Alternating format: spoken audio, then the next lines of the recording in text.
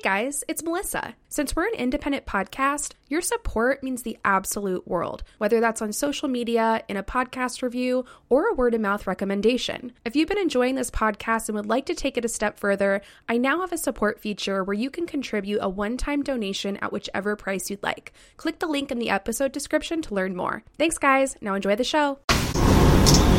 Hey you guys, this is Melissa here with a quick note. I just wanted to mention that this episode was recorded before the murder of George Floyd, which is why we do not address his tragic death or the Black Lives Matter protests that have been taking place all over the world.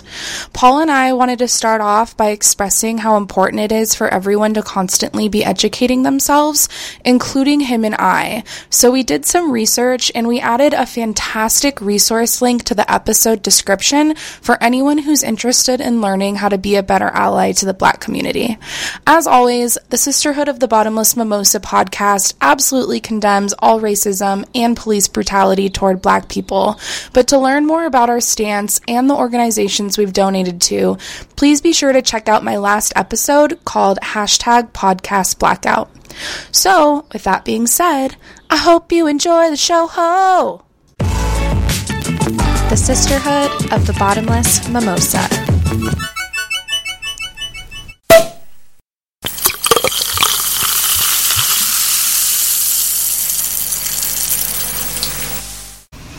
Hey friends, and welcome back to the Sisterhood of the Bottomless Mimosa, episode 41.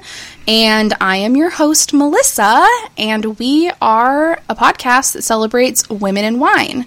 And I'm super excited to introduce you to our next guest host, Paul Jordan.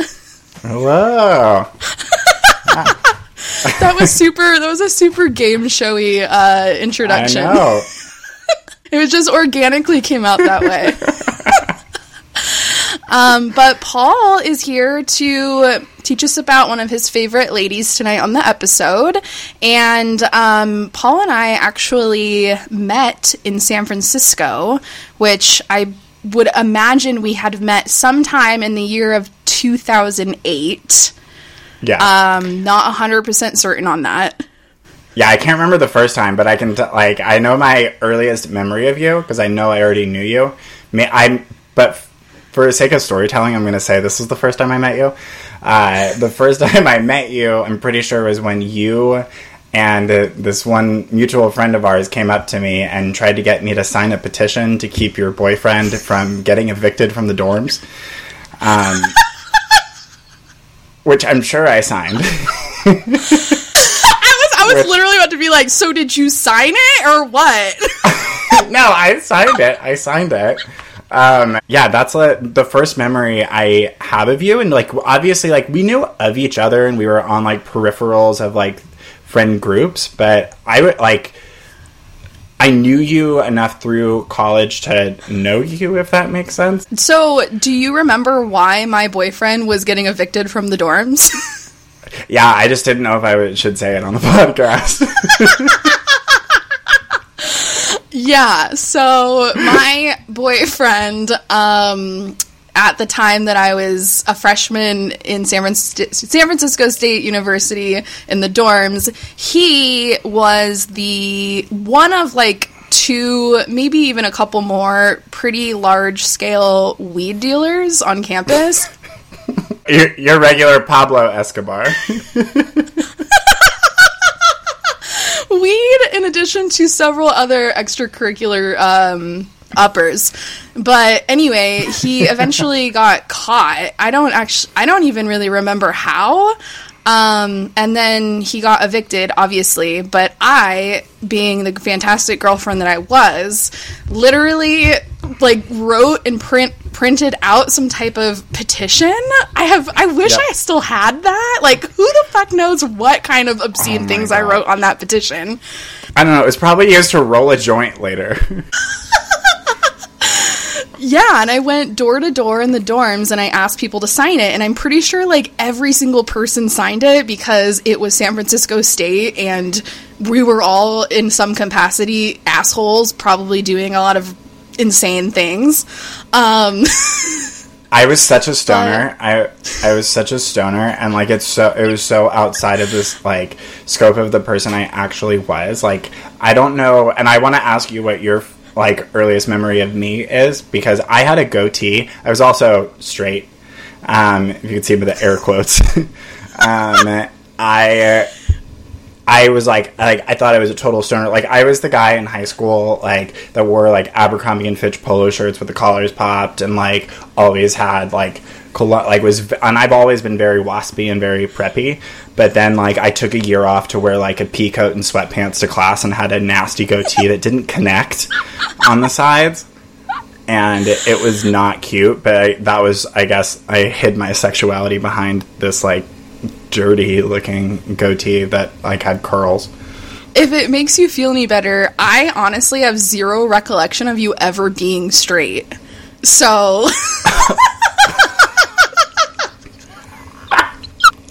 I didn't come out until sophomore year. I feel like my memory of you during the dorm days isn't as prominent as my memory of you later in life when you were your normal blossoming Paul self.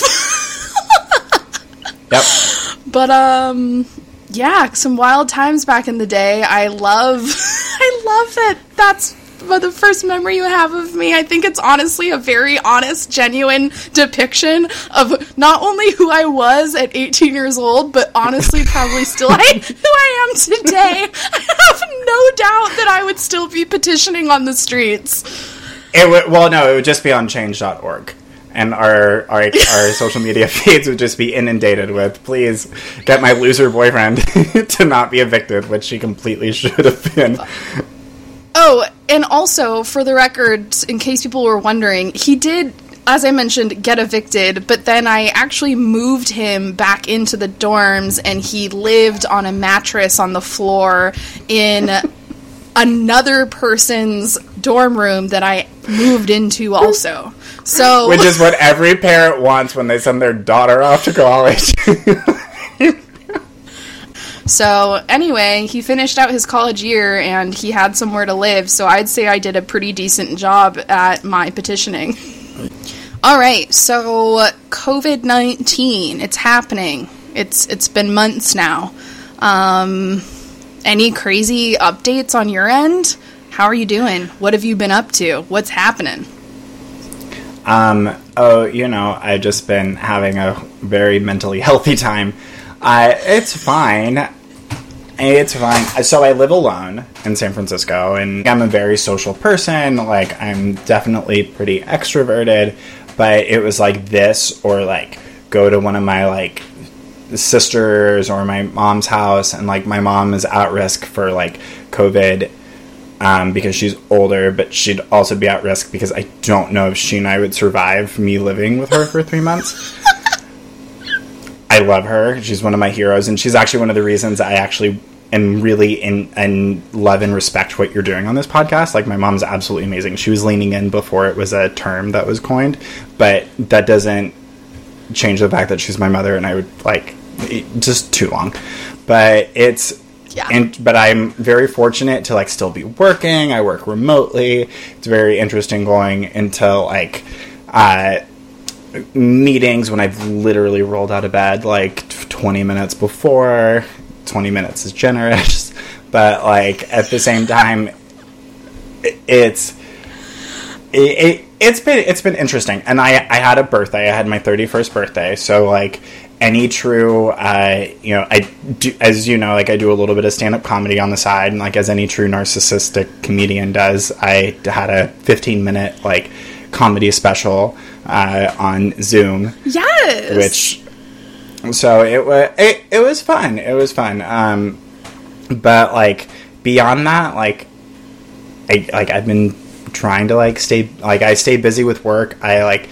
I work for a fitness company, and so, like, staying, like, active is really important to me, but I also, like, need the sun, so, like, I need to, like, I'm way too pale for, like, what I, like, deem as acceptable, but things can be way worse, so... They really can. It's pretty strange, because I literally go through, like, roller coasters of emotions where a couple weeks I'm like fucking killing the game, feeling inspired, totally motivated, and then I have these like full-blown mental breakdowns where I'm like, I need to go home and be alone and cry in my house, and I'm like, I'm back, I'm rejuvenated, let's do this. And then it's just like this ongoing cycle of like me having these like minor meltdowns. I know. Okay, and I'm not gonna lie, I've broken the rules a couple of times when I've gotten over to a friend's house here and there, but I feel like I'm like driving with like a dead body in my trunk, being like, okay, I have to be ready for a story if I get like pulled over. I need to like make sure that nothing like, okay, what story am I gonna tell the cops this time? One time, the very first time I did it, this is a 100% true story. The very first time I did it was a few weeks into quarantine, and I was like, F this, I have to like be around a person. So I went over to my buddy's house, and on the way I stopped at a grocery store and bought olive oil. Made sure to get my receipt so that I had like a time-stamped receipt that like if I got pulled over, and then I could be like, oh, I'm picking up this this olive oil, and it I just freaked out way too much. And then I got to my friend's house, and they're like, please don't come over again if you're gonna freak out this much. But it was like that's like the difficult part though, is like not being around people. Like I'm very, very close with, like abnormally close with my family, to where I talk to my mom and my sisters like multiple times throughout the day, and like being around them is tough. And I also hear you, and like had I a boyfriend that I could go quarantine with, like I would absolutely be there. The fucking corona. Well, you had already previously mentioned that you are into stand-up comedy, so fucking tell us all about that. What's going on? Yeah. So as I don't think you remember, but I went to school for musical theater, and so I've been acting and singing for a very, very long time, most of my life. And after college, I ended up going the career route, because I realized halfway through college the whole starving artist thing didn't appeal to me, and realized I'm like, you're not bound for Broadway.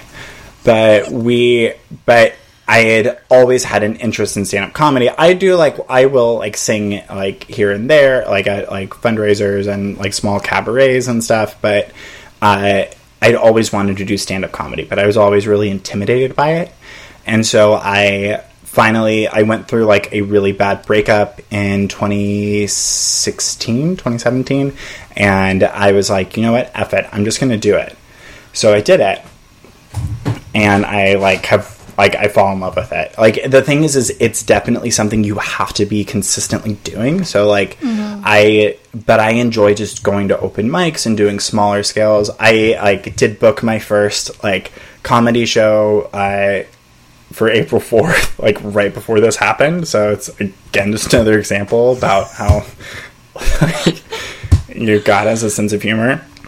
But it has allowed me to really get a lot of stuff like off my chest. I've always loved stand-up comedy. I've always loved performing, so it's a great way for me to scratch that itch, and like being able to go like on stage, and I like to think I'm funny.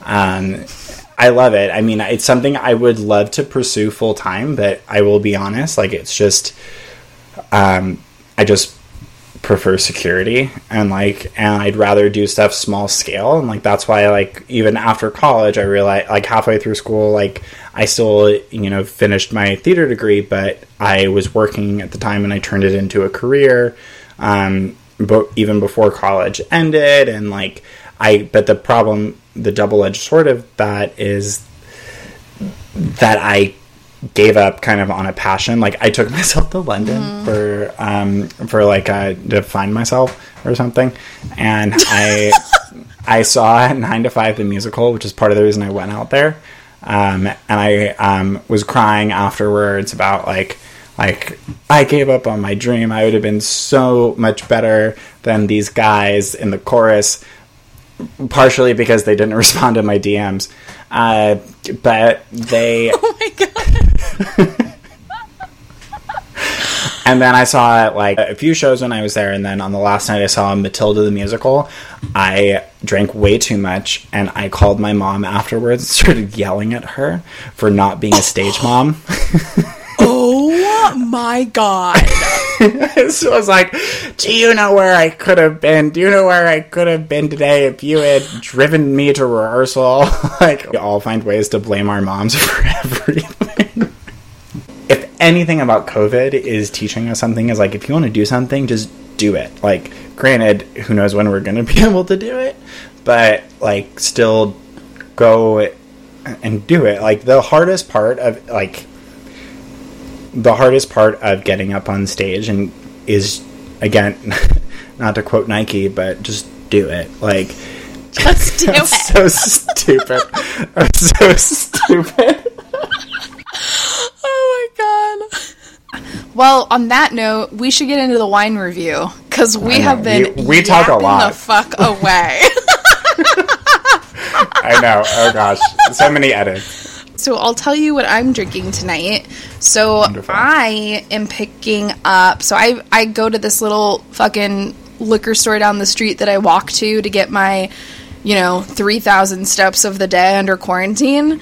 They actually have a pretty solid wine collection. But today I'm drinking a Pinot Noir. It's a 2017 California Pinot Noir. And it's called Cycles Gladiator.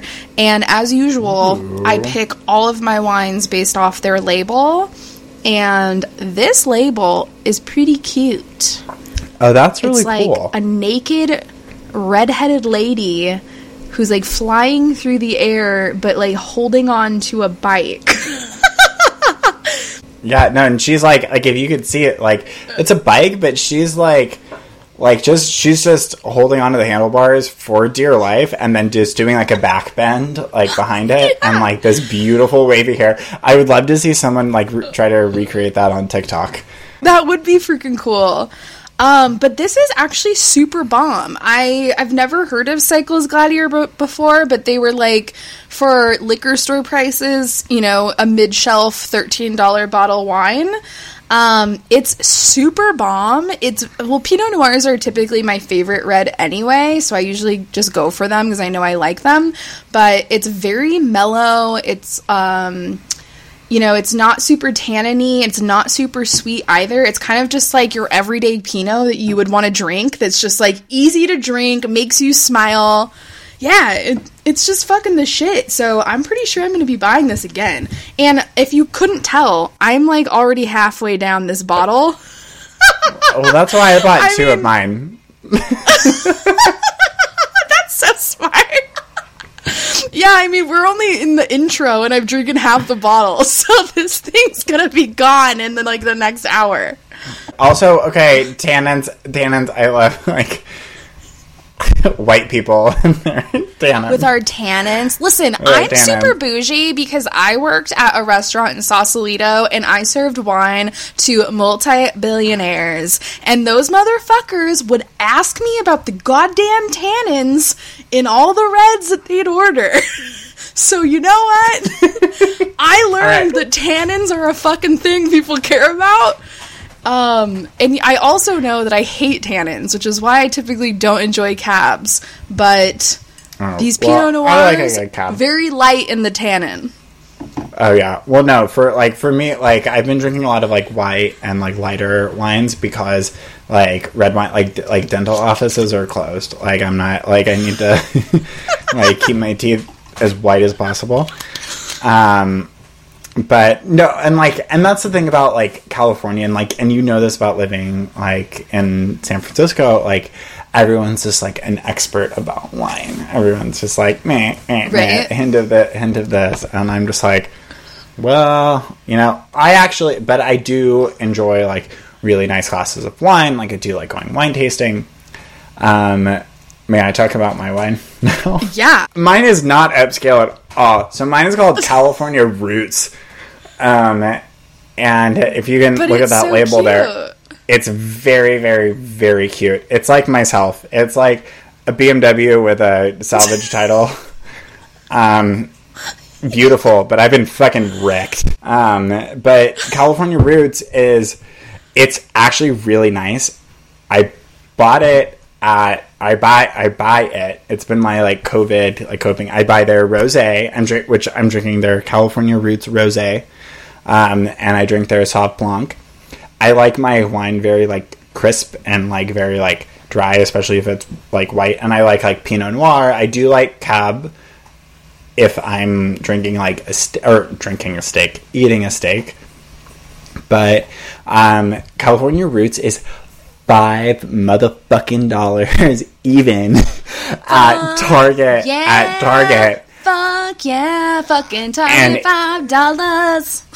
$5. I bought it one time and I was like, I'm not telling any of my friends that I bought a $5 bottle of wine, and now I'm just like, you know what? Like this wine is like the Forever 21. Like I'm sure you have to drink it quickly because it probably unravels. Oh my god, that's amazing. Long story short, I'm sure it's like a $2 check kind of deal where they just take grapes from other wineries. But regardless, California Roots are not just bad ombre dyes. It's a great bottle of wine. Fuck yes. And I've literally just been talking about needing more rosé suggestions. So now that I know that there's a $5 rosé at Target, I'm gonna be on that shit. All right, it's time. Right. Are you ready? I'm ready. The woman that I brought in a figurative sense today, she is a little bit of a controversial figure in a lot of ways. But so I had touched on, me doing stand-up. I thought about, like, some other people I wanted to do, like, in the gay community, but a lot of it just kept turning depressing. And this one will, like, maybe turn a little bit depressing in certain ways, but one of the things that I noticed when I go to these open mics and when I'm watching stand-up comedy is that I can spend hours scrolling through Netflix finding female comedians. And Adam Carolla is one of the most disgusting creatures ever for saying women aren't funny.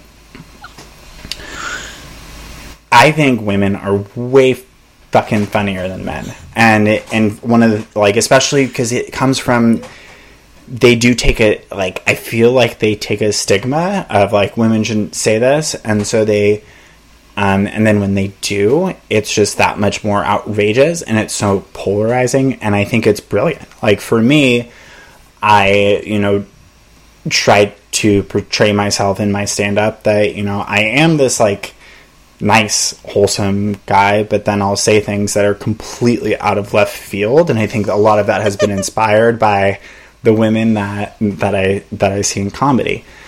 Now, there are so many, you look at today, you look at, like, Amy Schumer, Chelsea Handler, Nikki Glaser, you look at Yamaneika Sanders, there's Saunders, there's so many wonderful women comedians out there, and a lot of them wouldn't be here, or not that they wouldn't be here, but there was a comedian that, paved the way. Ironically, this woman has a quote. I tried to find the exact quote, but she had a quote where she's a comedian, and she had people come up and say, you've paved the way for women, pave for the way for women. And she's like, fuck you. I'm still paving the way and opening the doors for myself. So don't give me that shit. I am, of course, talking about Miss Joan Rivers. Yes, that's so great. Oh my God, yes, this is so good.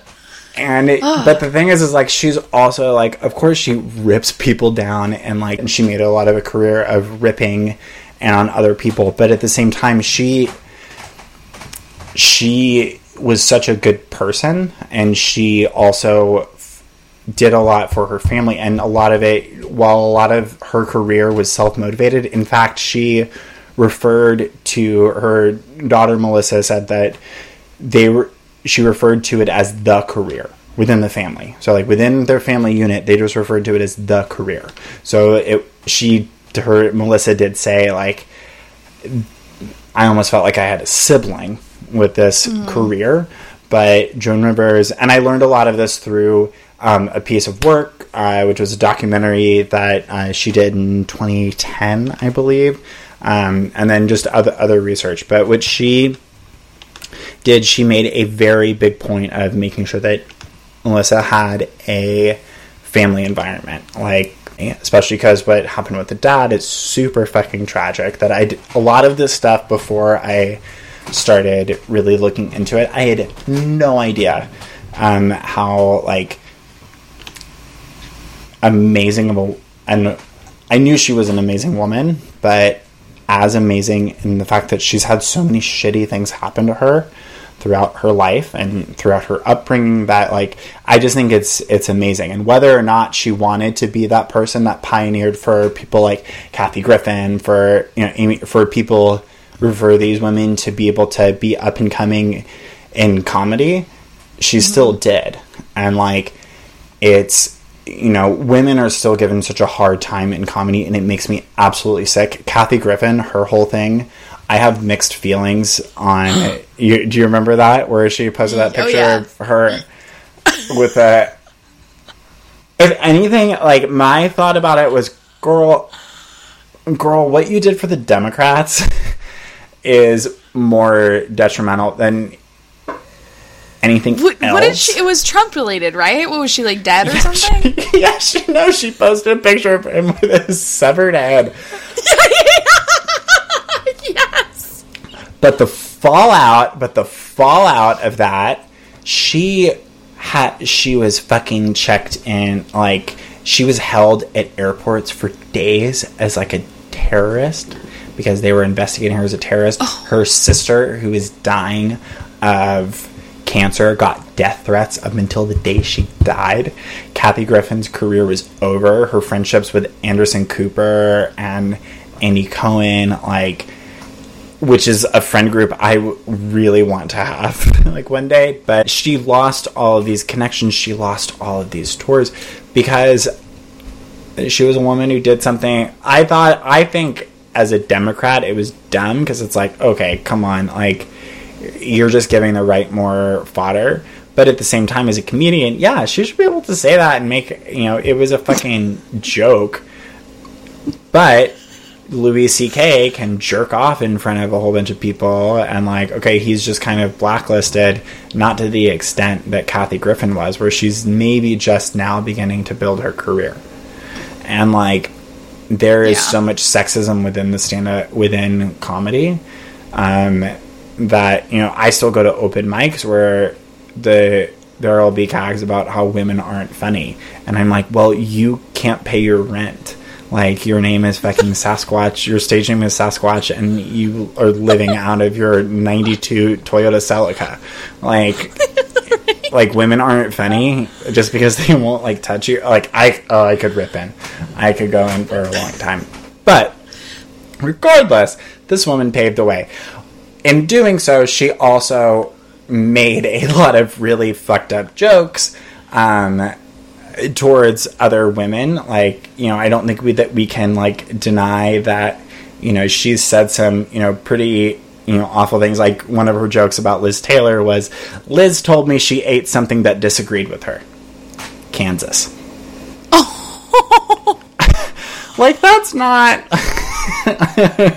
like, that's not exactly progressive. And she obviously had, you know, all the plastic surgery stuff, and a lot of it was image focused, but a lot of that stuff, from what you learn about her, is actually impressed upon her. But she became an advocate for, so she started realizing that, you know, as an older woman, and she wanted to build her career, which she saw as an industry, she became an advocate for it after doing it herself, and then she became the poster woman for it, and then she became the joke for it. And that's what she talks about in her documentary. But people get plastic surgery, and, you know, she's like, it's okay if you want to do it, if you want to do stuff like that, that's your prerogative.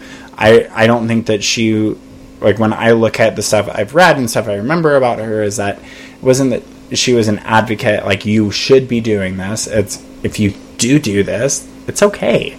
But she did it, and she owned it, and she owned how ridiculous it was too. Like, a lot of her jokes were very, they were very controversial. Like, one of her first jokes that she said that was considered like wild, where people were like, you shouldn't, like, she got off the stage and people were like, you're not going to make it if you do this. It was, this business is about casting couches. And all I have to say about that is, my name is Joan Rivers and I put out. And like, but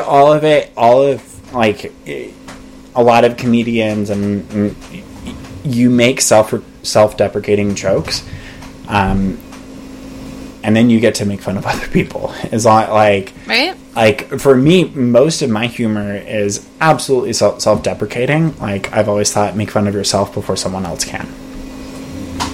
But all right, so let me get kind of into her life. So she's from New York originally, as you're shocked, I'm sure, to know. She's Russian Jewish. So she was actually born. So Joan Rivers is a stage name. She was born Joan Alexandra Malinsky.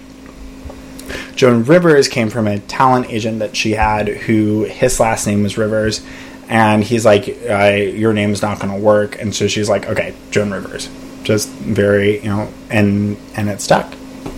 So she started out, and she got into kind of theater in high school. One of the biggest things about her is that she was an actress. And she looks at herself as an actress, even though she was a comedian. She said, I'm an actress who's playing a comedian. And she had a show back, I'm probably jumping around a little bit, but she had a show, an off-Broadway show that was a one-woman show about her life that she was trying to produce. And she wouldn't take it to New York because the reviews weren't strong enough to where she couldn't be put through people telling her that she was an awful actress. And this is like in 2010. So like she's old at that point. And, but she's a Tony Award winner. Like, she got her start, like, kind of like doing like Broadway and off-Broadway stuff. Like, so she went to college to be an actress, and then kind of fell into comedy and fell into being a comedy writer. Mm-hmm. She's done so much shit that it makes my head spin trying to like even look through some of my notes. So like, I'm sure there's stuff that I'm going to glaze over, but she was basically, so she's a stand-up comedian. And then the big thing that happens is she gets landed on the Tonight Show with Johnny Carson.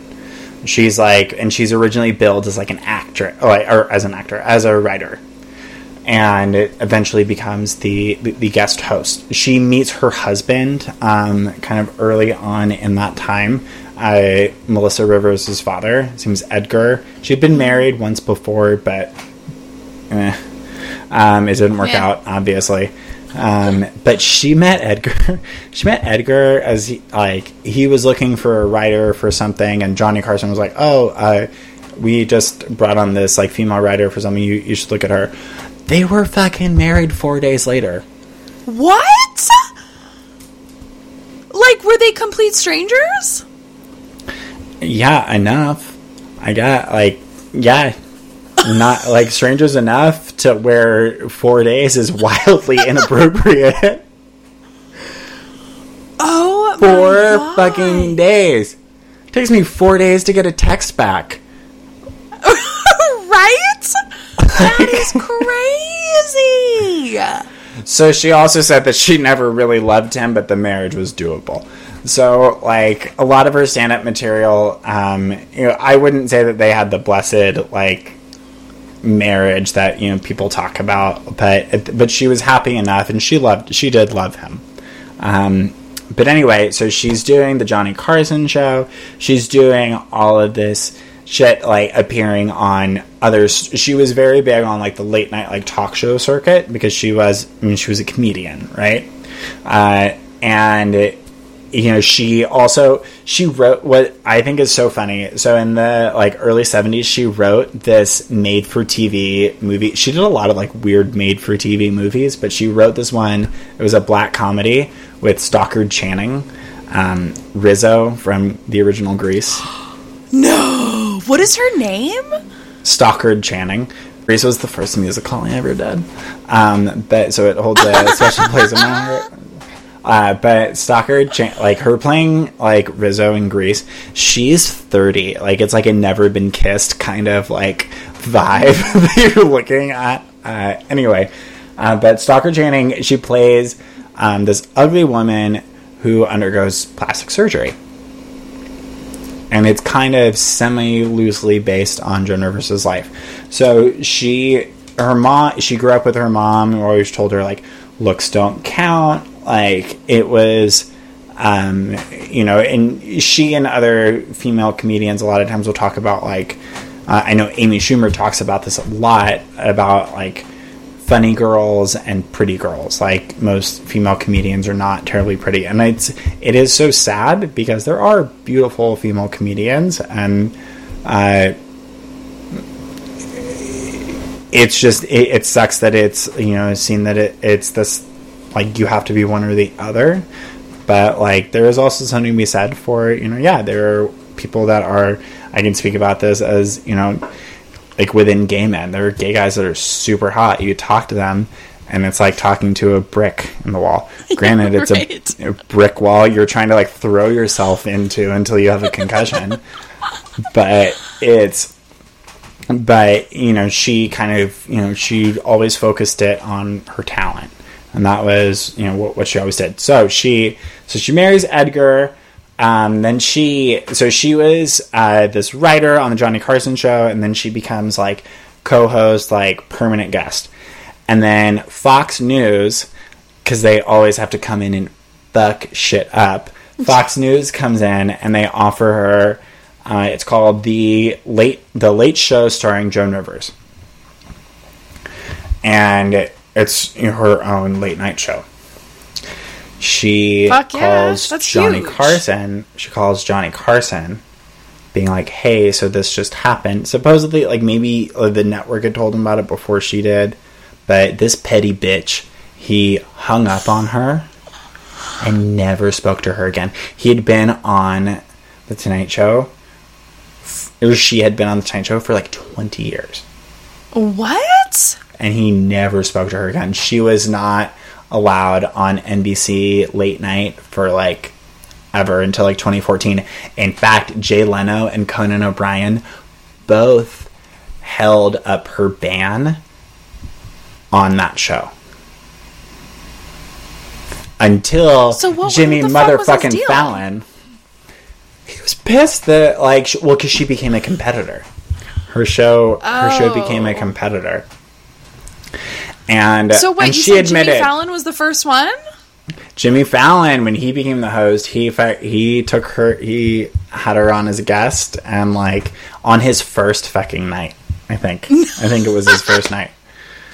And like Jimmy Fallon's such a good guy. He's such a good guy. He's like one of those like low key hotties too. I know, like, if he gets Me Too'd, I'm gonna be so pissed. It's so heartbreaking. Because he is so cute. But anyway, so that whole stuff happens. The show, surprise, surprise, doesn't work out. And then the network, some other stuff happens, and they call Joan Rivers, and they're like, okay, well, you need to fire your husband. Or her husband was also, like, in the industry somehow. Or, like, we're letting him go. And she's like, no, I'm not doing this. And then they fire basically both of them. This is where it gets sad. I've heard two different stories that she asked for the separation first, or he asked for the separation first. But basically, he, like, does not take this news well. And he like disappears for a while. Ultimately, he ends up killing himself.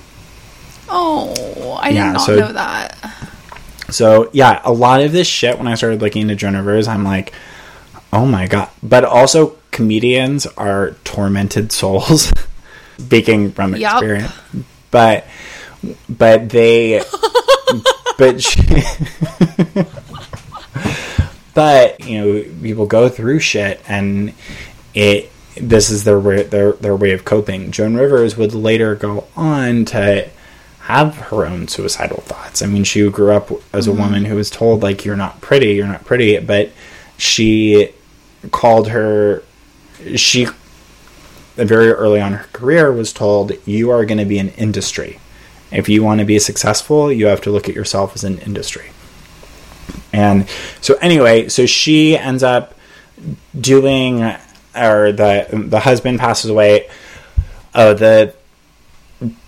It's unclear, I had mentioned this earlier, and it's unclear whether or not she asked him for a separation or if he asked her for a separation, and then 4 days later he committed suicide. She admitted to having multiple affairs because they just weren't in love. She's like, like one of those, like, I love you, but I'm not in love. Paul, we should have an open relationship kind of, deals. Oh, sorry. But she couldn't wait to be a mother. Basically, that was her biggest thing, was being a mother to Melissa Rivers. Like, Melissa Rivers talks a lot about, like, she made it very normal. Like, that, that as much as she could, yes, she was an absent mother. Regardless, Melissa wants to go into show business.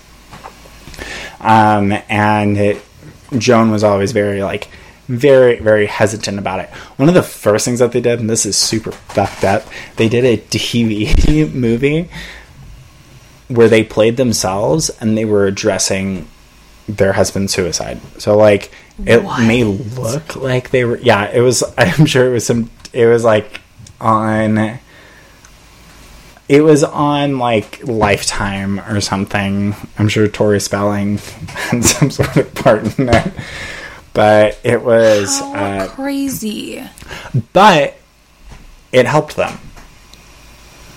Like, these people, like, when you grow up in this limelight, I would imagine that this is your therapy. Like, you have to go through these, like, I have always wondered, like, do you have to go through these things publicly to actually get through them?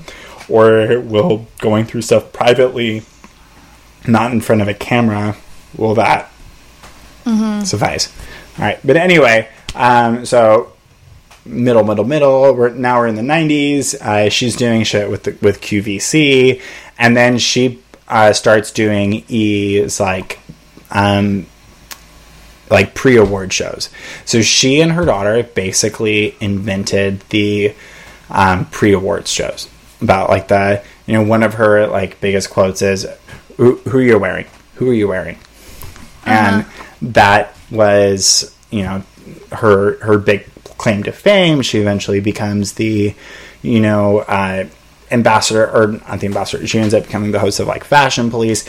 And that's, like, a big part of, her controversy, right? Like, I would imagine in the, like, I consider myself a feminist, but, like, in the feminist realm, when you look at Joan Rivers, like, she spent a lot of her career tearing women down, but she also spent a lot of her time tearing herself down. And I think she was, like, an equal opportunity offender.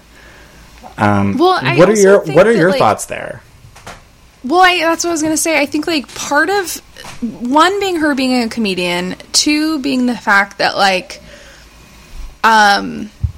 as a woman being a comedian and being, like, in a humorous atmosphere, like, it is you yourself are a very easy platform to, like, create jokes off of. I definitely do it on myself constantly.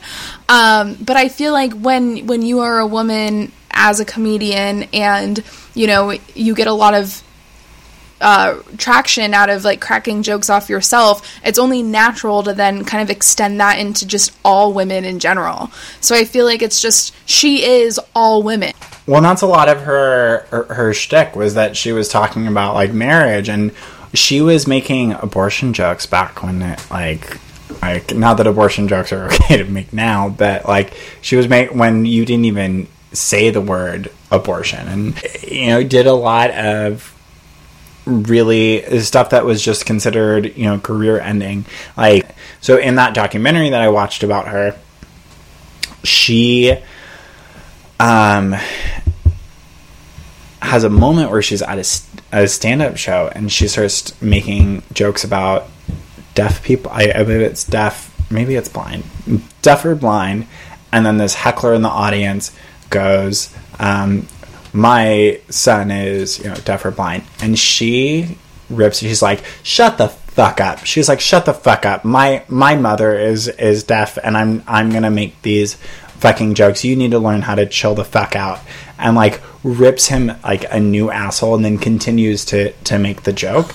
And while like, yeah, some of that's really heartless and really uncomfortable and really fucked up, I again go back to like the darkest times that I've had in my life, like that I've gotten through them by making jokes about them. And yes, there's a time and a place, and you can't, you have, like, if you're ever going to make an inappropriate joke, you have to be smart about it. You have to be crafty, like, and it has to make sense. It can't just be vulgarity for vulgarity's sake.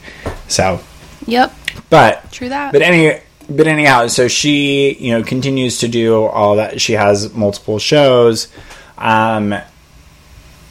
She's a Tony Award winner. She was an HIV/AIDS activist. She did a whole bunch of stuff. Now you want the real wig pull, like wig drop. She was a Republican. Oh, really? Mm-hmm. Huh.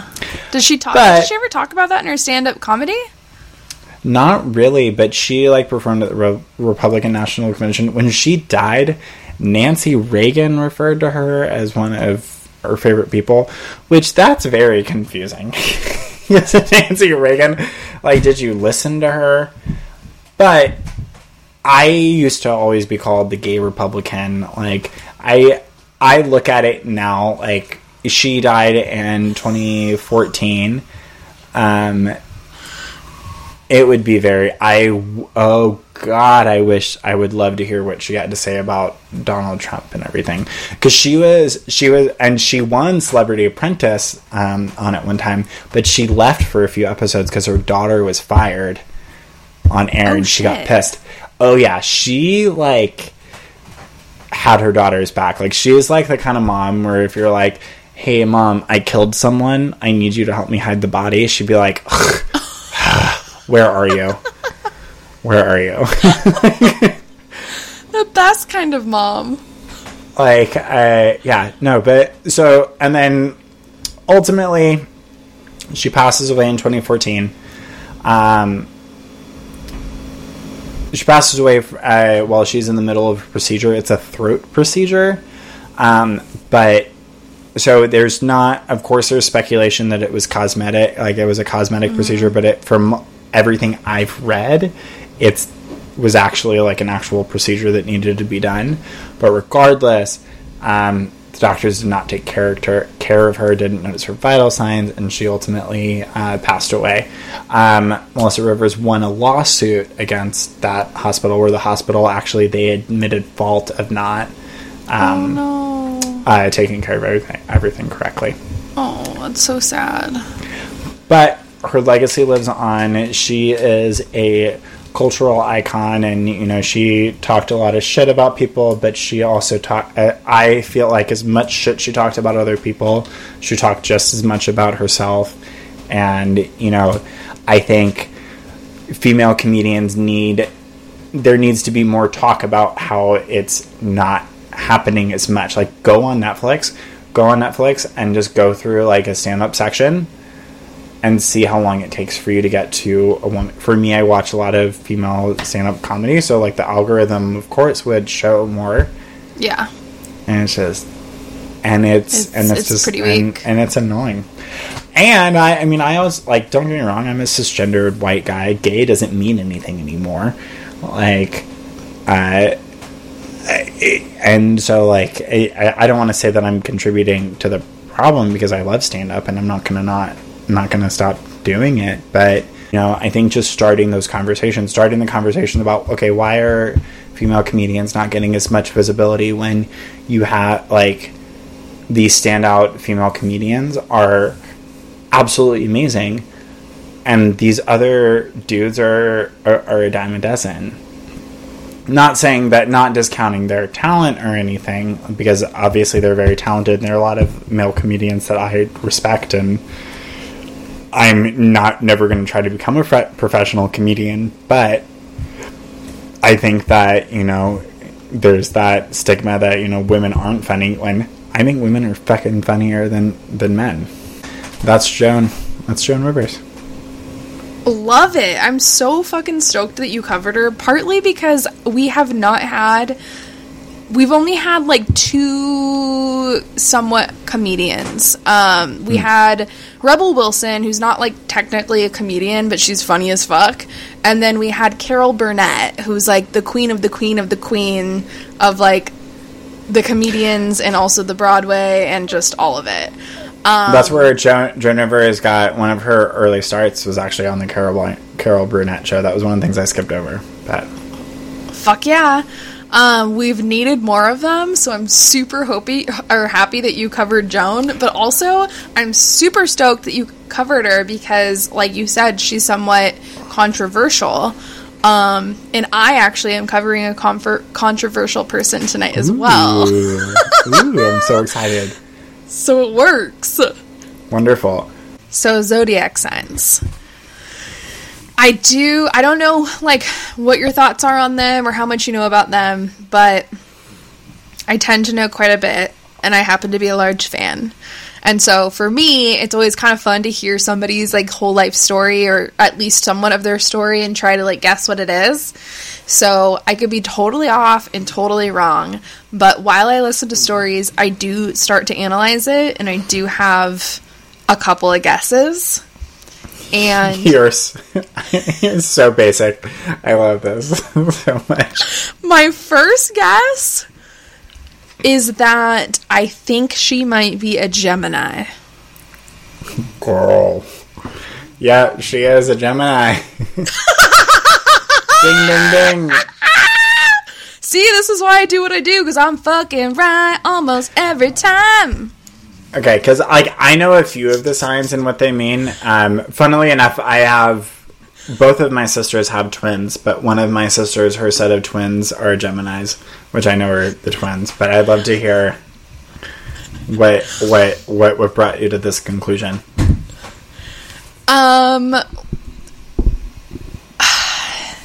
Honestly, like, it really is more so an evaluation of, like, I know almost every other sign wouldn't have been her, so then it boils down to, like, the couple that could be her, and then I think between all of those, and I'm like, she's for sure a Gemini, but I think mainly the biggest giveaway for me is that, like, she just straight up did not give a flying motherfucking fuck about what anybody thought about her. Like, she just went for it, full fucking send, whatever, and, like, whatever, you know, she just dealt with the consequences, and if that meant that people thought she was a bitch or a crazy person, she just took it and rolled with it, and that was just the way it was. And I feel like Geminis have, like, that tendency where they're just kind of, they're just so them, and they're so unapologetically them, that that's just the way it is. Sorry, bros.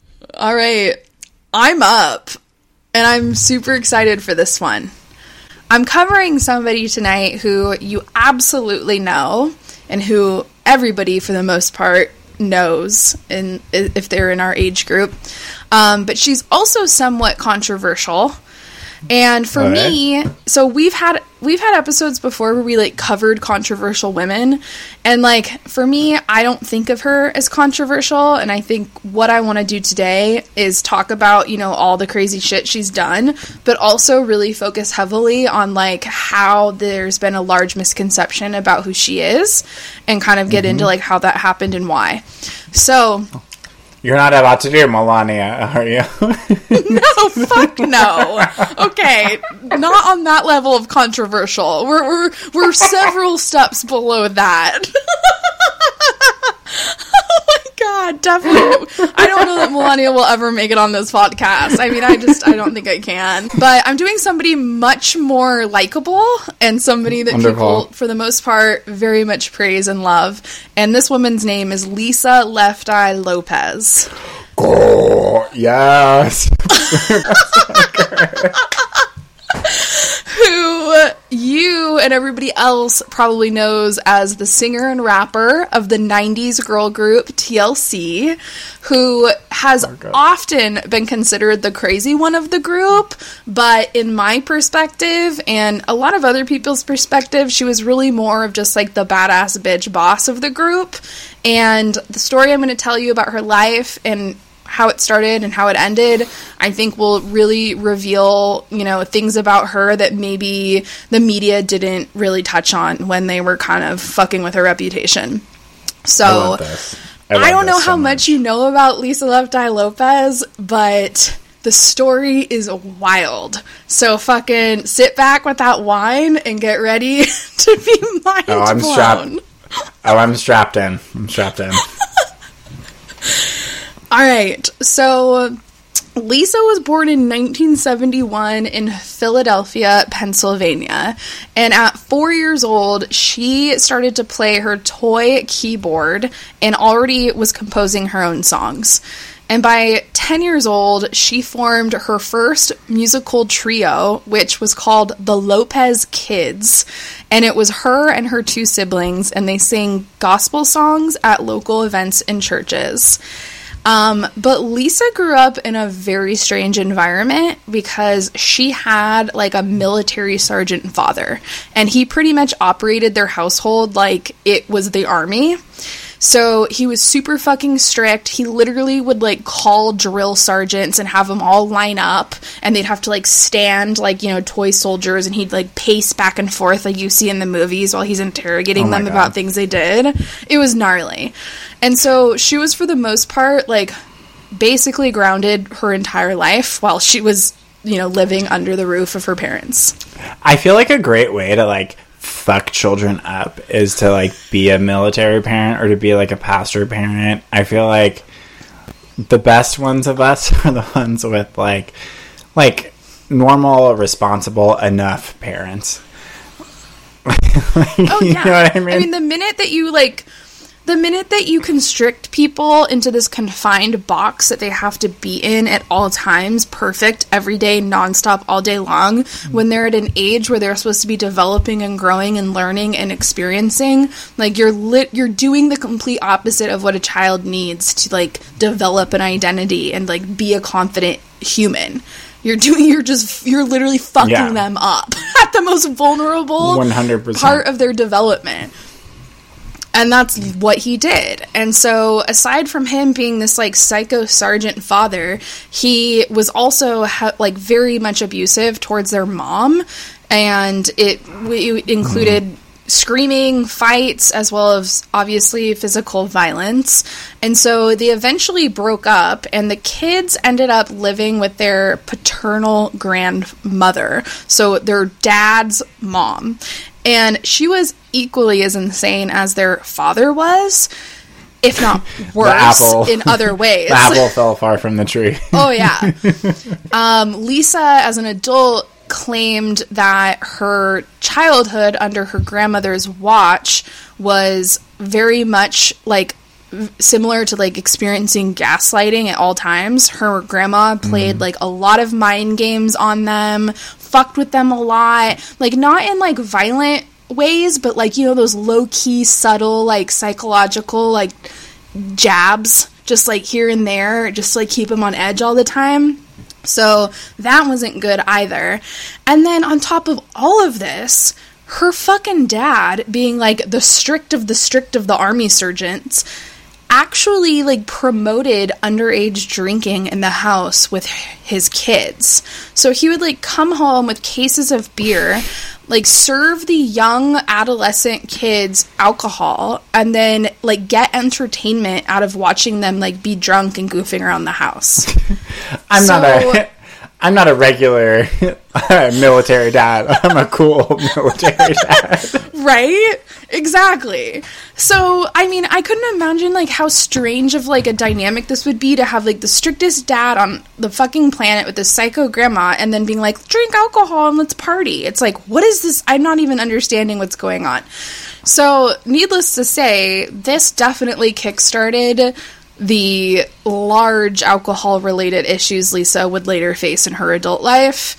But when she was 17 years old, she ultimately left home and took off to Atlanta, Georgia with $750 in her wallet so that she could go to an open casting call for a upcoming girl group. So obviously she landed the spot.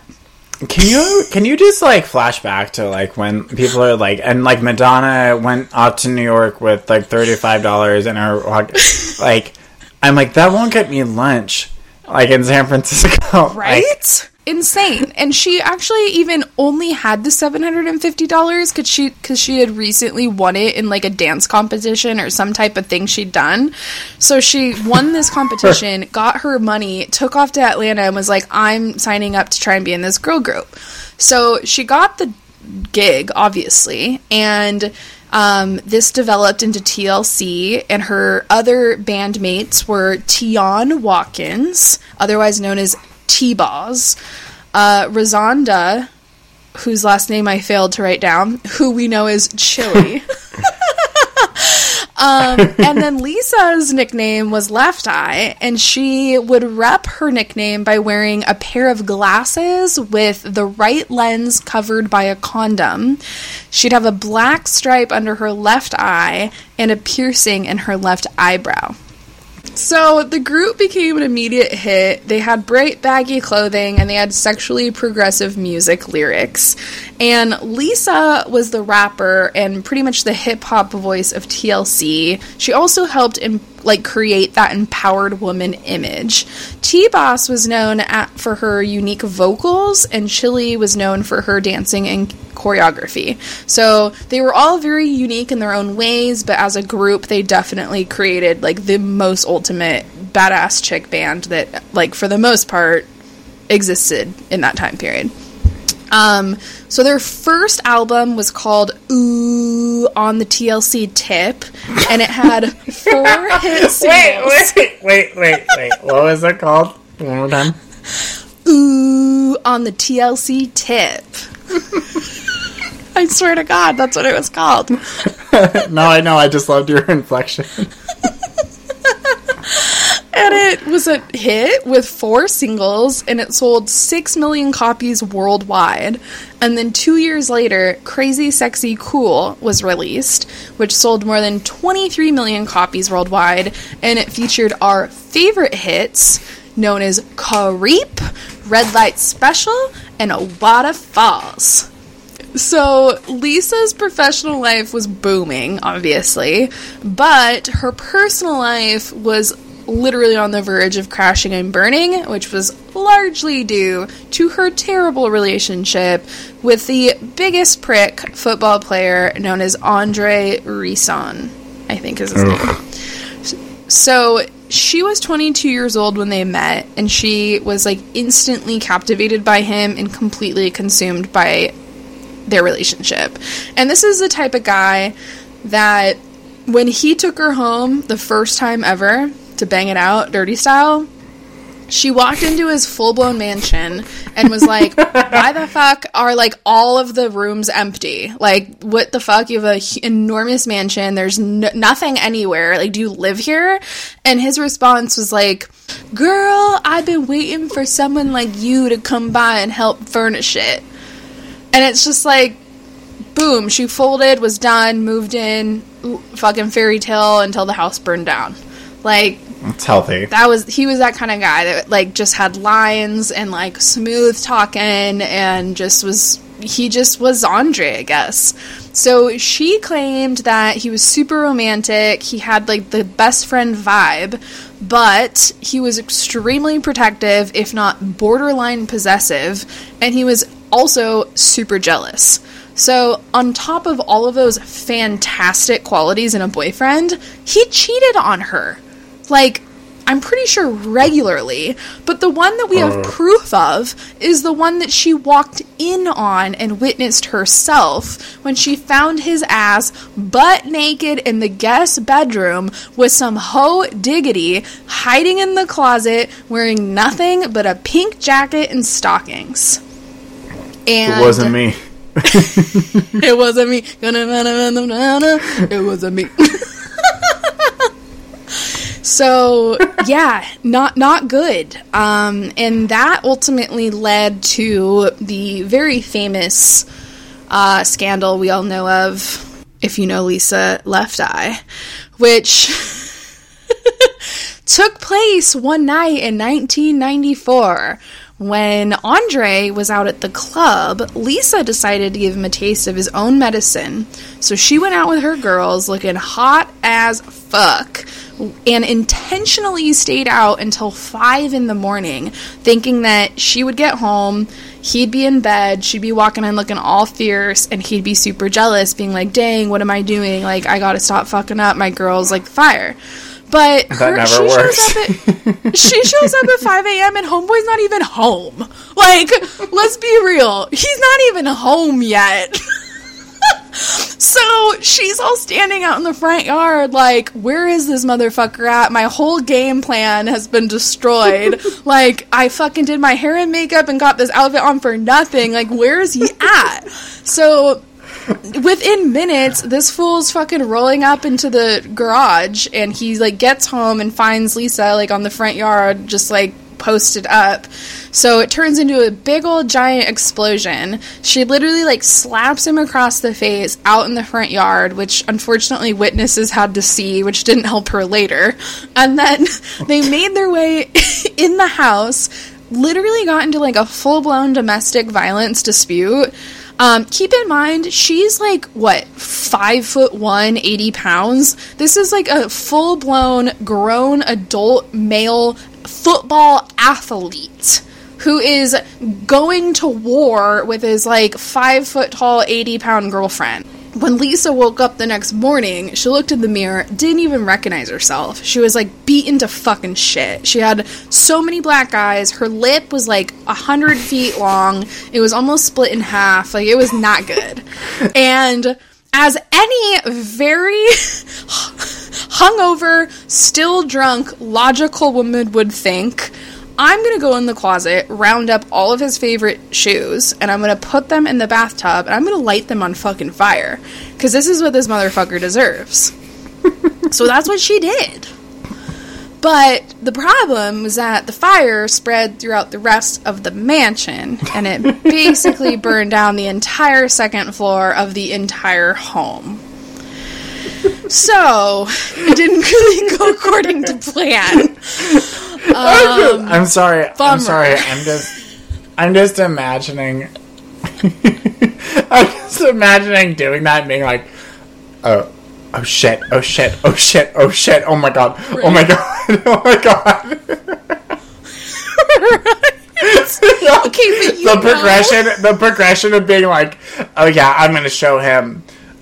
Oh shit, this is big. Right? Oh my god, oh my but god, also, oh my like, god. I will be 100% honest that I have absolutely in my lifetime woken up from, like, a really wasted, like, drunken fight and been like, oh my god, it's 7 in the morning, somehow I'm awake and I'm still blacked out, but I'm so mad! I am so mad about what happened! Yeah, like, but you didn't have matches. Right, that's so true. It's so true. You didn't wake up with this, like, Wile E. Coyote match and being like, huh. Well, and she also had, like, a bunch of lighter fluid just, like, under the bathroom sink, which is also very strange. So who knows? Maybe she'd been plotting it for a while, but needless to say, the house was going to get burned down, and she was the one to do it. So, yeah, it burnt the fuck down, and she was sentenced to 5 years probation and therapy at a halfway house. So the media obviously pegged Andre to be the victim of what had happened, and they made it out that Lisa was the crazy alcoholic psychopath that burned down his house, which wasn't entirely false. But the narrative chose to ignore the fact that she had been, like, emotionally and psychologically abused by Andre for years prior to that event happening. So Listen, everybody gets pushed to their breaking point eventually. But if there's any kind of silver lining to this at all, it's the fact that Lisa ended up writing the rap lyrics to Waterfalls while she was in rehab after the house burned down. And the lyrics to that rap are based off of her actual, like, life experience during the time period while she was sitting in rehab.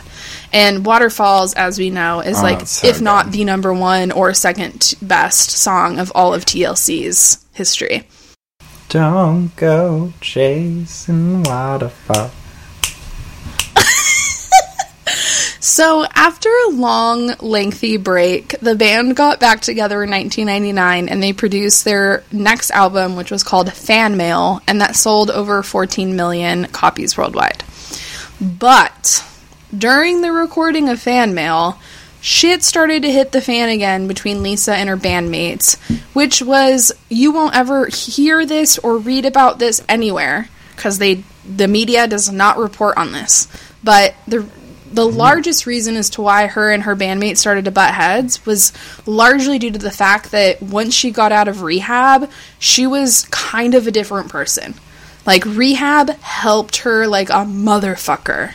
So when she got out, she was kind of like questioning, like, fuck, should I be a famous person in a band?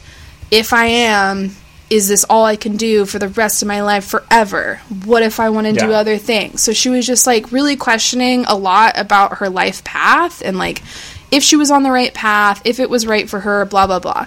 So that really ultimately led into her just, like, slowly but surely kind of, like, exiting step by step from the limelight of TLC. And then I feel like she would have... Sorry to cut you off. Do you feel like she would have been the... Like, she was the one that, like, was she the Camila Cabello of... Was she the Beyonce of the group? Yes, she really was. And people thought of her as that way. She's, for the most part, everyone's favorite TLC band member. Like, she was the rapper of the group. She did most of the lyrics. She kind of created their image, that, like, really bright, spunky image. She created that, like, badass female empowerment vibe that they had. So, like, for the most part, she kind of just naturally created what TLC's remembered as, where, like, the other members, their largest contributions were, like, great vocals and dance moves, but, like, she kind of she was really the force behind, like, the image and the brand that ultimately was what created the fan base and all of their popularity. Yeah. And so with her exiting, I think it was somewhat of a threat to the other two of knowing that, like, shit, if she leaves, the band might end forever. But then them also kind of just being pissed, like, what the fuck's going on with you? Like, we were this huge force, and you're bailing, and, like, what's the deal? So it caused, like, a lot of controversy, and she ended up making a statement to a magazine that said, quote, I've graduated from this era. I cannot stand 100% behind this TLC project and the music that is supposed to represent me. Which then prompted the other two bandmates to state, Lisa doesn't respect the whole group. Left Eye is only concerned with Left Eye. She's selfish, evil, and heartless. So a lot of this tension ultimately came from the fact that Lisa was very much against the song Creep, which I don't know if people know that, but she did not like the song. She did not want it to go out. And she even, like, threatened to wear black tape over her mouth in the music video because she wanted to take a stand on the fact that she didn't agree with the song lyrics, and she was not okay with infidelity, and she hated that it promoted women to cheat on their men. So she was, like, against it, and, like, that caused problems with the band, and then Creep ended up being, like, one of the best songs ever, so it was just, like, a whole thing.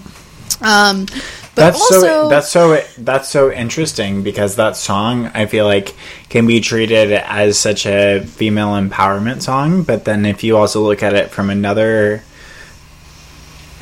angle, it's the opposite. That's so interesting. Until you had said that, I would have never really thought about that. That's interesting. Yeah. So her point of view was, like, the song is basically about a dude cheating on his chick. And then the song is telling the chick, fuck the dude, empower yourself, cheat on him back. And she basically stated that she didn't agree with that message and that they should have been proponing the message that, like, homeboy cheated on you, fantastic, walk the fuck away and move on and be a better person. But, like, to then fight the fire with fire, she was super against it and just was She was Michelle Obama. She was Michelle Obama in that. She was like, when they go low, we go high. Yeah, that's what she was. She totally was. So I don't know if that had part of it, like, but that was just one element that contributed to, like, the drama between the band. And then also at this exact same time where, like, all this tension's coming to light, she was, I don't know how she got into this, but she started, like, going to Honduras like crazy. Like, she was, like, making trips out there all the time. She had, like, gotten in touch with this, like, homeopathic doctor out there who is hardcore into, like, nutritional ideologies, cleanse fasting. He, like, preached numerology, astrology. He was, like, a big deal. And she went out there and fucking hunted his ass down in some village and just, like, chilled with this fool. And I think it was largely as, like, a next step to the rehab that she'd experienced, where she'd, like, gotten a lot of enlightenment in rehab, and, like, it was kind of a therapeutic thing for her that she'd gone through, and, like, she needed more after that. And so she, I don't know how she found this fool, but she went out to Honduras and she got, like, super hippied out and was, like, doing some crazy jungle shit with this doctor out in Honduras. And she was enlightened, she was loving it, she was feeling like the best she'd ever felt. And so a part of her was kind of torn because she's like, fuck, I'm this famous musician in this super popular band, but, like, I also kind of want to, like, chill and, like, figure myself out. Like, I'm damaged as fuck. I'm trying to work out my shit. Like, I need more healing. But you can't really focus on your healing when you're this insanely popular fucking musician. So she was like, that was part of the reason why she was torn with TLC, is she's like, I need to focus on me, but I'm also in this band. What the fuck do I do? So also while she was in Honduras, she started creating and building these educational centers for kids and ended up, I don't know if it ever happened or if she was working on it for years, but she was, like, in the process of building this 80-acre adventure camp called YAC. I think it was called, like, Young Adventure Camp, and it was for all of these, like, underprivileged kids in Honduras to have, like, a fun play zone that they could be in. So she was all hyphy and hyped out in Honduras. And then the year 2000 came. Did you just say hyphy? Did you just say hyphy? Oh, yeah. Okay. Okay, by the way, that hyphy was my life, like, as a Northern California, even high schooler. Like, for those who don't know, hyphy was a genre of Northern California rap music that existed in the early 2000s, that Melissa and I were, like, I was already exposed to it, and then I'm sure you got a crash fucking chorus in it when you had moved up from Southern California. Oh, yeah. Well, for the record, I say hyphy, like, daily. I'm never retiring that word. I think it's a phenomenal representation. You know what I mean. I'm like, oh, she got all hyphy and Honduras. You like, know exactly what I'm talking about. Like, I know, but that's like my mom saying groovy. Be like, I'm not giving up that word. I'm solidary with groovy. I'm not giving up hyphy. I say it constantly. So in terms of people being hyphy as fuck, just wait till I tell you what happened next. So in the year 2000, Lisa did not show up to a very important press conference for TLC, and she, like, low-key pretended she'd gone missing. She was, like, ghosted the conference, no one knew where she was, never heard from her again, vanished. But in reality, she was out in Honduras with her new boyfriend getting full-blown hyphy, and they were, no joke, playing what they called Tarzan and Jane in the jungle.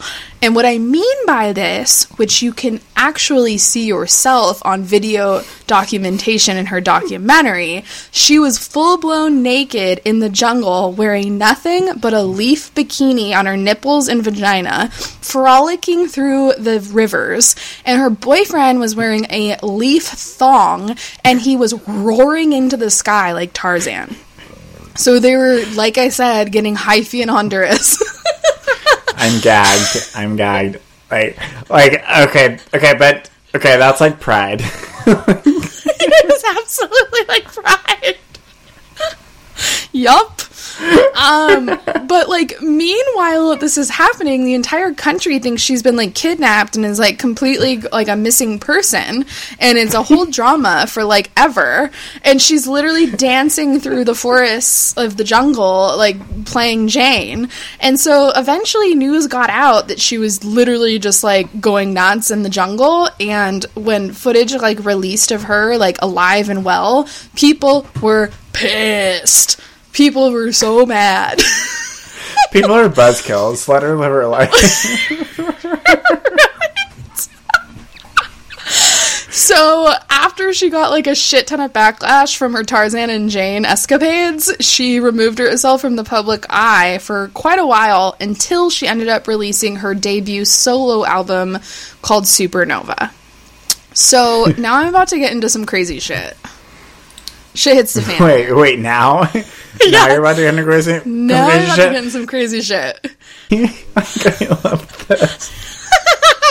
Well, this is like, that's the irony in the next portion of the story is like, this next portion of her story, she's like actively trying to get her life together, and it somehow correlates with the ending of her life, which is what makes it so nuts.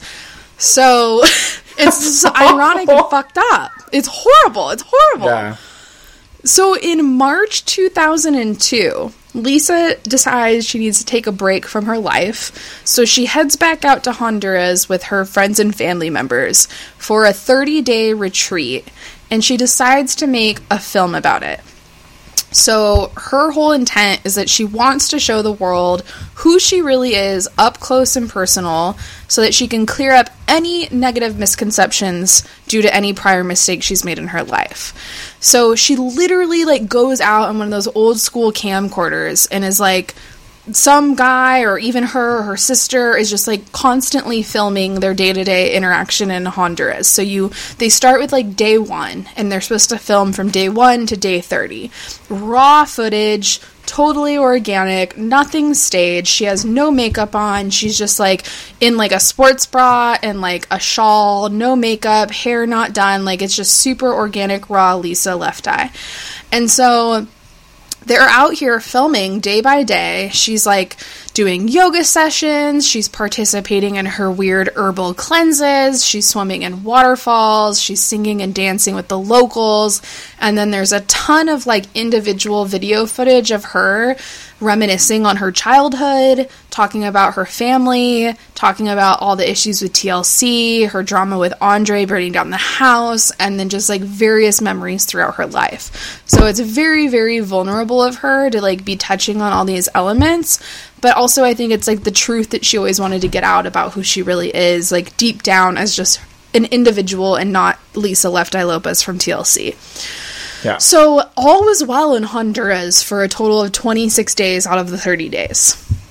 Until the last couple weeks of the retreat, she started to tell her friends and family that she was having like weird, scary dreams and premonitions. And she literally felt like there was a spirit that was like following her and haunting her around the jungle. So she started to become like paranoid, a little bit consumed with fear, and she honestly thought that she was being like sent signs from the universe that like she was going to be dying soon. So shortly later, her fears came to truth when she was a passenger in a car accident that resulted in the death of a 10-year-old Honduran boy.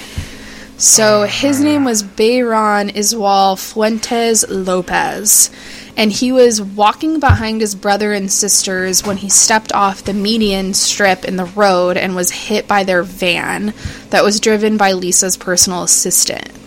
So they pulled over, they stopped, they got the boy, brought him into the van. Lisa was like cradling his bleeding head in her lap while somebody was giving him mouth to mouth, and they rushed to a nearby hospital. And ultimately, he experienced brain trauma, and he ended up dying the next day. Really fucked up. Not good. So Lisa ended up obviously paying for everything, from medical expenses to funeral arrangements to just, like, giving the family money. Just, like, here's money. Like, I don't even know what to do, you know? And super sad, it ended up being agreed upon by the authorities and the boy's family that his death was an unforeseeable tragedy and nobody could be blamed for what happened. I don't know if that's because they just paid a shit ton of money and it was, like, rugged under the rug or what happened, but no one was held accountable for that kid dying. And obviously, Lisa and all of her friends and family that were there and experienced it were completely mortified by what happened. But Lisa especially was struck not only by the fact that the boy shared, like, basically the exact same last name that she had. So she's Lopez with an S and he was Lopez with a Z. But she started to wonder if, like, the spirit that she was feeling was following her around had mistakenly gotten the wrong person, and they took the kid instead of her. So homegirl's, like, full-blown tripping at this point. And no less than 2 weeks later, on April 25th, 2002, Lisa was driving an SUV. That's the day before my birthday. Ooh. I'm April 26th.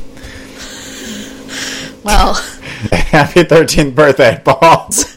I have bad news to tell you about this date. So yeah, she was driving an SUV, literally jam-packed with, like, 8 people in it. Her friends, her family, no one was in a fucking seat, no one had seatbelts on, there was, like, 100 people in the car. And Lisa's the one driving. So she was driving down the road. She swerves slightly because there's, like, a truck coming who, like, kind of comes in her lane a little bit. So she's, like, swerved to get around him. And then immediately she has to, like, take another, like, extremely drastic swerve because she was about to hit an oncoming car. And so that basically threw the vehicle off the road. It rolled several times. It hit 2 trees. And Lisa and 3 others were, like, thrown out of the window. And of course, Lisa was the only person that was fatally injured in the accident. She was 30 years old and she died instantly from cranium fracture and open cerebral trauma. The worst part is that the cameraman was in the front seat and videotaped the entire thing. So you can literally watch all of the minutes and seconds that led up before the crash took place. You can see it happen. You can see all the people in the car, you can see her driving, you can see her swerve, you can hear the tires screech, you can watch her go straight into a tree, and then the video shuts off. And all of this is in her documentary. The craziest part, as I'd already mentioned, there were, like, 8 people in this, like, van? They were packed in like sardines. Half of them weren't even in seats. She was the only one that died. No one else died. And there were, like, the car was packed with people not in seatbelts, not even in seats, and she died. So I don't know what the fuck that means, but seems kind of eerie, especially following the fact that she was having all these strange premonitions about her upcoming death. Very weird. So poor left, like, that's so awful. Like, of course you don't want to wish death on anyone else who's in that car. But that does make it more tragic. But it's also eerie in that, like, no, everyone in that car should have died, and they didn't. And, like, it's weird that she'd been having these weird, like, thoughts that she was going to be dying and whatever, and, like, literally just her died. It's just super strange and ironic. And it didn't actually make sense. It's like, I don't know how all these other people survived this crash. You can see pictures of the car. It's, like, smashed it like a pancake. It's fucking strange. So her funeral was held in Georgia on May 2nd, 2002, and thousands of people attended. The lyrics to her portion of Waterfalls was engraved on her casket, and it read, Dreams are hopeless aspirations. In hopes of coming true, believe in yourself. The rest is up to me and you. And in 2003, shortly after her death, her family started the Lisa Lopez Foundation, which was a charitable group dedicated to providing neglected and abandoned youth with the resources necessary to increase their quality of life. So her foundation went to various underdeveloped villages in Honduras and gave new clothes to the poor, children, and the families. And then in 2007, the foundation hosted a charity auction selling items donated by celebrities, and it raised $5,000 for an orphanage in Honduras. And then in 2012, they began hosting an annual festival known as Left Eye Music Fest, which took place in Georgia. But in case you and any of the listeners are wondering, Lisa's home videotapes from her 30-day Honduras retreat, which unfortunately only lasted 26 days because of her death, were literally taken and placed into a documentary which is called The Last Days of Left Eye, which you can find on YouTube. And I highly advise people to watch it because I feel like it shows a totally different side to this woman.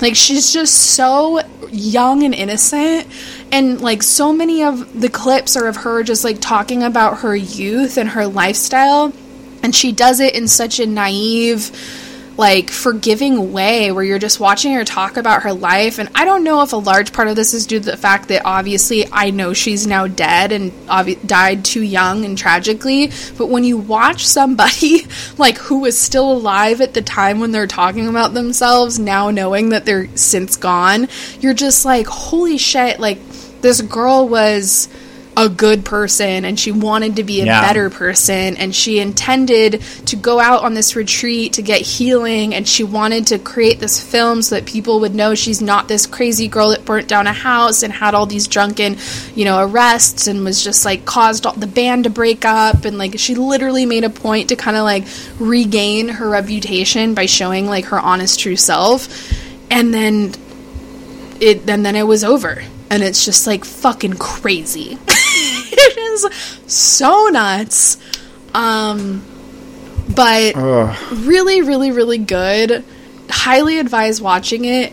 And I feel like the only other things I wanted to say about Lisa Left Eye is that, like, I myself am like a massive therapy advocate. I have had to go to like years of therapy in my life, but didn't really take it seriously until I decided to do it on my own when I was in my late 20s. And it was the greatest gift I've ever given myself. And I feel like coming out of that experience, I like had this new appreciation for me as a human being, and then like was able to make sense of all these mistakes I had made in the past, and then like kind of like think about like who do I want to be in the future. And it really kind of paved this new path for myself. And so I feel like that's like exactly what happened to Lisa Left Eye, where like whether she wanted it or not, burning down that house like forced her into this rehab therapy environment, which like made her face her demons, which only pushed her towards like a more positive future for herself in terms of her mental health and her well-being.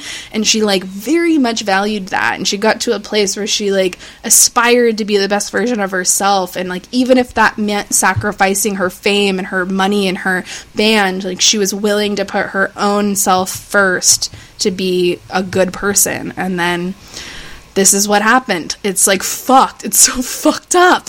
Anyway, I just think she's fucking kick-ass. And I feel like people do kind of think of her as like a crazy chick. And, I think the biggest message for me is that like people that are kind of wild and crazy usually are that way for a reason. And it took her to kind of like dig through her past and like open up those old wounds to kind of make sense of how she developed the way she did. And once she made sense of it, she was super, super proactive in kind of changing that course and making sure that the future went much more, seamlessly than the past had gone. So whether she died young or not, I think she left the earth like really in a good place in herself. And I hope that she is able to kind of like continue her life legacy with that incorporated in her story, not just like crazy chick from TLC with the fucking Band-Aid and went nuts and blah blah blah. Like I hope that part of this message in her life can kind of latch on so people can see that side of her that was vulnerable and sought help and was a better person at the end of it. Well, I can just say that, like, even for me, like, it does kind of, you know, put things into perspective, in that she, you know, she was a complicated figure. She was a strong bitch, and she went through some shit, but she overcame it. So I think she's awesome, and seriously, watch the fucking documentary. It's so I'm good, going to, and it's on really like, just on wild. YouTube. Yeah, it's on YouTube. It's right there. Click play. It's on. It's fucking great. So props to Lisa Left Eye Lopez. Again, not sure if you know much about astrology, but you can take a stab at her sign if you think you might know it. Okay, so I don't know that much about signs. Okay, but I know, like, Sagittariuses are, like, people I should never date because they're not into commitment. I'm gonna say a Taurus. Well, you're very close. She's not a Taurus, but turns out she's right there with your girl Joan Rivers, and she is a Gemini. Well. Now do we have any women of the week? I know you might not. I think I kind of do. I don't really have a women of the week. I mean, I have a woman. I mean, I kind of have a woman of the week if I can share it. Yeah. Of course, you're going to share it. So, I don't know how many of your listeners are in the Sacramento area, but my mom. Like, I could start a whole podcast about my mom, but she would hate it. Especially because of the jokes I would make. But so my mom owns a flower shop near Sacramento in Folsom. My mom's business survived the recession, like, when we were in school and everything. Like, my mom is a small business, and, like, they're, you know, very fortunate that they are considered an essential business. And I will say, like, receiving flower, like, my friend just sent me even the son of a florist, like, my friend sent me succulents on my birthday, and, like, it was just such a, you know, Aww. like, treat. So if you have friends, family in the Sacramento area, the Blossom Shop is where you should order. The website is blossomshopoffolsom.com. It's a woman-owned, operated business. Love it. Yeah. Do they have an Instagram? They do not, but they are on Facebook because. Okay. Baby, okay, boomer. Like. All right. Well, I don't really have a specific women of the week, but I did come across a really cool Instagram handle that I am loving. And it's called Girls Making Magic. And it's basically like a curated Instagram page of like any female artist that wants to submit. They get their like artwork posted on this page. And it is fire. Like, I can't even begin to tell you like the insane amount of like beautiful work that is put on this Instagram page. Every day I'm like scrolling through here and looking at it, and I'm just like, holy shit, not only do I want prints of this in my house, but like I kind of want to like repost every single picture that I'm looking at. So obviously every single image on this account is a different artist, but they're all tagged and you can find them all. But I love it. In fact, I literally just sent this to one of my artist friends, and it was like, fool, you need to be sending your shit to this account because it's huge visibility. Like, I can only imagine like what kind of traction you could get as an artist, like being featured on this page. But it's gorgeous. So I just love anything that, you know, is helping bring smaller scale artists to light, whether that's podcasters, comedians, you know, graphic artists, hand painting, you know, drawing, whatever the fuck it is. Like, I love it. So, Girls Making Magic, check them out. They're super fucking cool. And you're gonna like it if you like fucking art and you like women. All right. Well, this is it, Paul. We did it. We made it. We did it. This was so much fun. This was so much fun. We had a 45-minute intro, but you know what? Shit happens. I know. I hope people listen to the whole thing. But no, I had a fucking blast. As like you can tell, and I hope none of your listeners got sick of my voice because I know I talked a lot. But, no, it's perfect. You did a fucking great job. But if you want to hear more of me, you can follow me on @PaulDJordan on Instagram. It's not that exciting yet, but thank you so much for having me. And I do just want to say, like, like having these podcasts that are women empower, especially right now with all, like, I have still not fully recovered. I practically had Hillary Clinton tattooed on my back since she was the first vote I ever cast in 2008. Like, I have not recovered, I will be honest, from the 2016 election.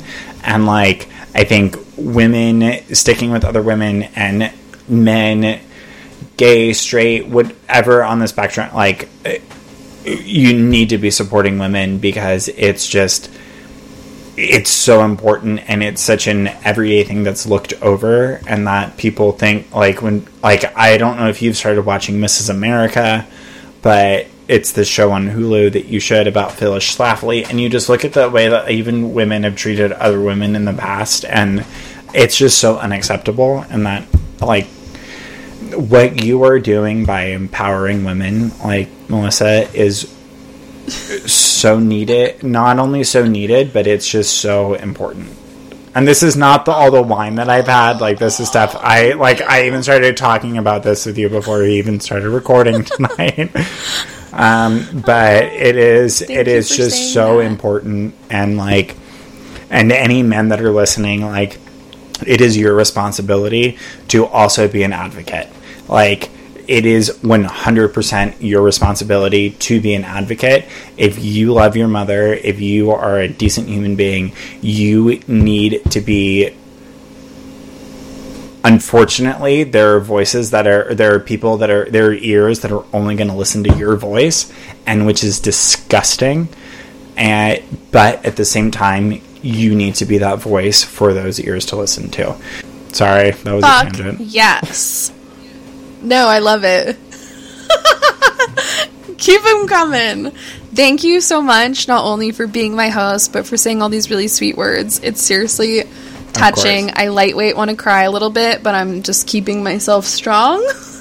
But you fucking kicked ass, and it was an awesome episode. I'm so happy you covered a comedian, especially somebody as awesome as Joan Rivers. You did a great job, so thank you so much, and I'm very, very happy to have you. Thank you so much for having me. I appreciate it. All right, well, let's say goodbye to our listeners. Goodbye, listeners. Goodbye.